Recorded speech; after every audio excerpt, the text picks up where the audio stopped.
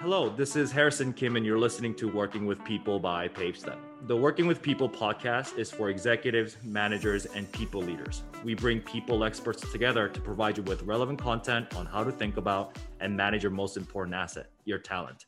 We have Julia here with us today. How are you, Julia? Doing great, Harrison. How are you? I am great. Thanks for being here. My pleasure. I'm excited for the conversation. Awesome. Where are you calling in from? New York City, baby. It's wild right now, huh? It's a great time to be in New York. New York is like roaring back to life. I love it. Yeah, absolutely. Absolutely. Awesome. So today we're going to be talking about limiting beliefs. And I know that's kind of a broad topic, but we'll define it and kind of talk about how that applies within the workplace. But before we do that, tell us who you are and what you do. Yeah, so I am a scaling coach and mindset expert. I've been working with entrepreneurs over the last 5 years, helping them double their revenues and get on the path to reaching 1 million in revenues. I work with women entrepreneurs primarily, although in my mindset coaching business, which is also, about growing your business or getting over your blocks, I work with men and women. Awesome. Awesome. So let's start with the definition. What is or what are limiting beliefs? Yeah, so limiting beliefs is one of the 8 mindset practices that I teach in the new book, Go Big Now. I teach you how to get over your limiting beliefs or bust your limiting beliefs, as I like to call it. Limiting beliefs are unconscious thoughts and beliefs that you have about yourself that keep you from doing what you want to do or achieving what you want to achieve. And because they're unconscious, you don't even know you have them. And people often ask me, well, how do I know if I have limiting beliefs if they're unconscious? And the way you can find them, Harrison, is if you look around your life at what you have that you don't like, right? Maybe you don't have the amount of money you want to be making, or you don't have the relationships you want to have, or maybe you just haven't, pursued that big thing you want to do yet, like give a TEDx talk or take a trip around the world. Everything you don't have is the result of a limiting belief. Because if you want it and you don't have it yet, then you're probably blocking yourself from going after it. And that's why it's so important to find those limiting beliefs and bust them. Okay. That's really interesting. What are some common limiting beliefs that employees may have? The most common one we hear is, I'm not good enough. And that could be, I'm not good enough to go after this promotion. I'm not good enough to speak up in a board meeting or in a staff meeting. I'm not good enough to put my hat in the ring. I'm not good enough to, write a TED talk or write a book, right? That's a really, really common one. Got it. What about managers or leaders? Anything different?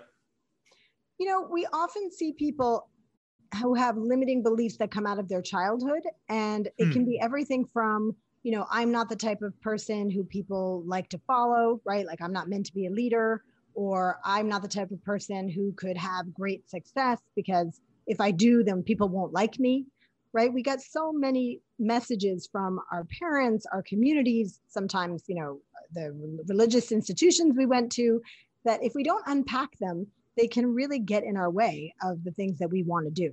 And the best way to think about your belief system is that, not your belief system, but the beliefs you have, is that whatever beliefs you have got you here, right? And we only have 2 kinds of beliefs, empowering beliefs and limiting beliefs. So your empowering beliefs got you all the good stuff in your life, right? Everything you have that you love, it's because you've got some empowering belief around that. Everything you have that you don't like is from a limiting belief. So the great part of being a grown-up is that you can just shine a spotlight on your unconscious with, the help of a mentor or a coach. Obviously, you can't quite do this on your own at home, although my book does get you started through some exercises.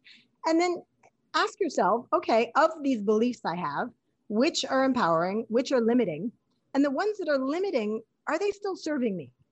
Or am I ready to be done with them? And if you're ready to be done with them, then you can go through this 4-step process I teach in the book to bust your limiting belief. And there's often really amazing things on the other side of doing that. Got it. And we talked about employees and managers / leaders. I know you work with a lot of entrepreneurs and founders too. Anything unique from their situations that you've seen before? I see a lot of blocks around raising capital. I'm not the type of person who would be able to raise capital either because I didn't go to a business school, or I don't have a finance background, I'm not comfortable with the numbers, or I just don't know any investors. Perhaps you grew up in a community where, a bunch of your friends' parents were not bankers, right? And you haven't really been around that world of investment.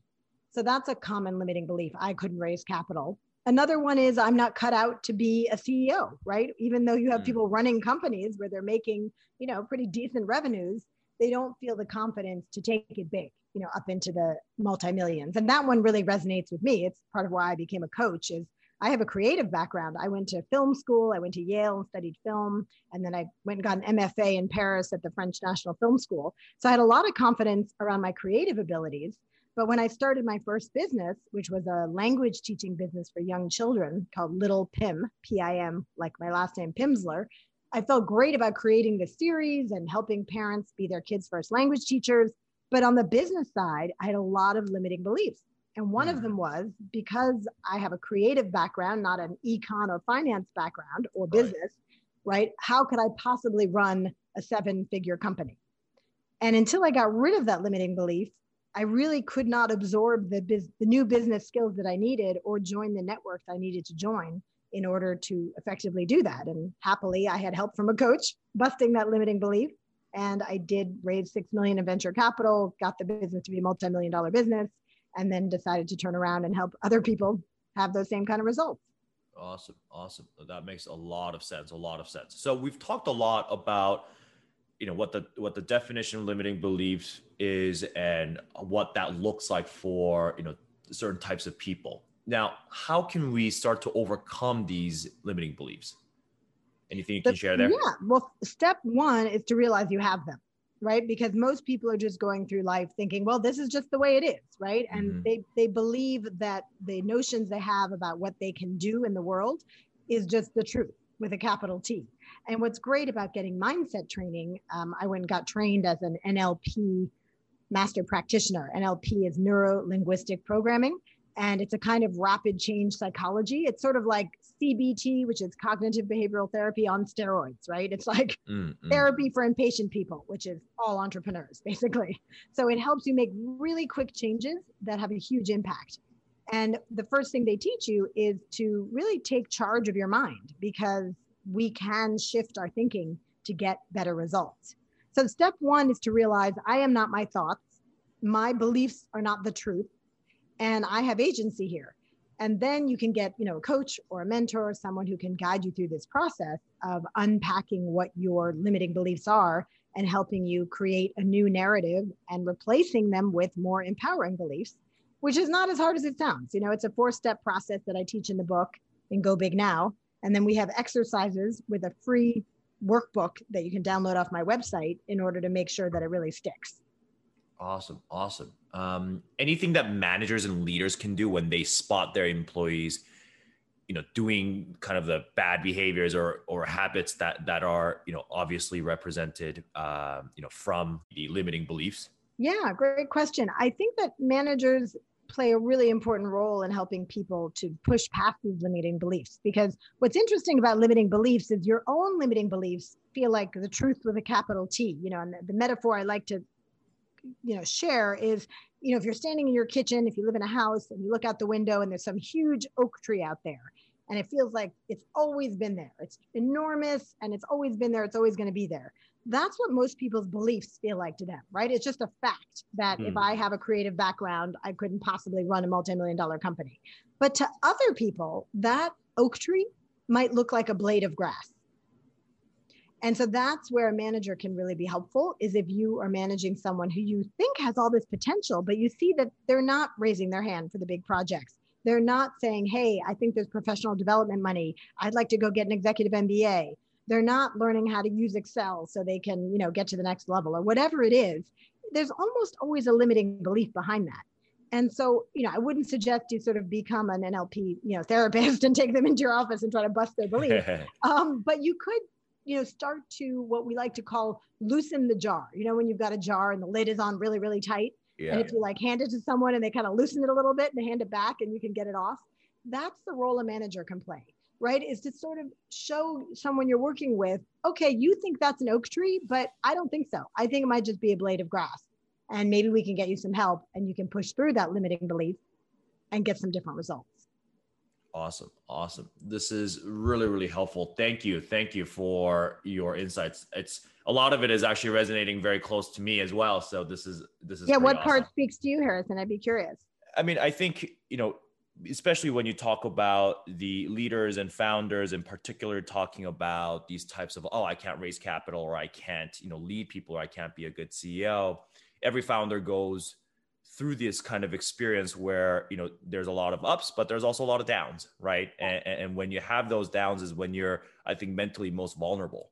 And that's where mindset training is so important. We right. call it building mindset core strength, right? Like, why is it that we all think it's so great and smart to go to the gym and build up your, physical core strength, which it is, but then we neglect our mental core strength, right? Which is just as important. But finish your thought, please. I think. Yeah. No, I mean, I was just going to say that's, what resonates most. I think, especially for founders, I think, again, like those ups and downs are so large that it's easy to sometimes, when you have a few downs in a row, right?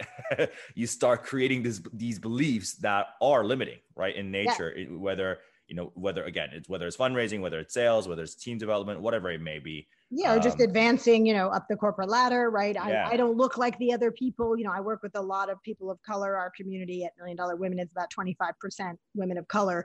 And, there can be additional limiting beliefs, right? No one in my family has ever done this, or no one who looks like me is in that kind of role.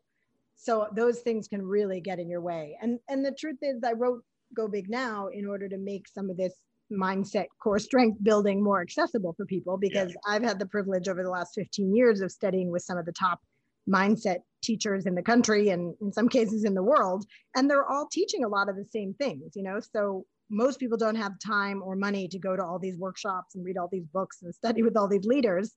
I wanted to bring it to everyone so that in just 8 essential mindset practices, they can get better core strength, mental core strength, and help those around them do the same. There are a lot of tools in the book for sharing these practices. Yeah. Awesome. Thank you for your time, Julia. Where can the audience find you and your thought leadership? Oh, it was a pleasure. Thanks for having me, Harrison. They can find me at juliapimsleur.com, JuliaPimsleur.com. There's a tab there that says Go Big Now, where you can buy the book and also take the free Go Big Mindset assessment to see where you're at on your own Go Big Mindset journey. And also check me out on social media. I'm on LinkedIn, Facebook, Twitter, Instagram at Julia Pimsleur. Awesome. Thank you so much.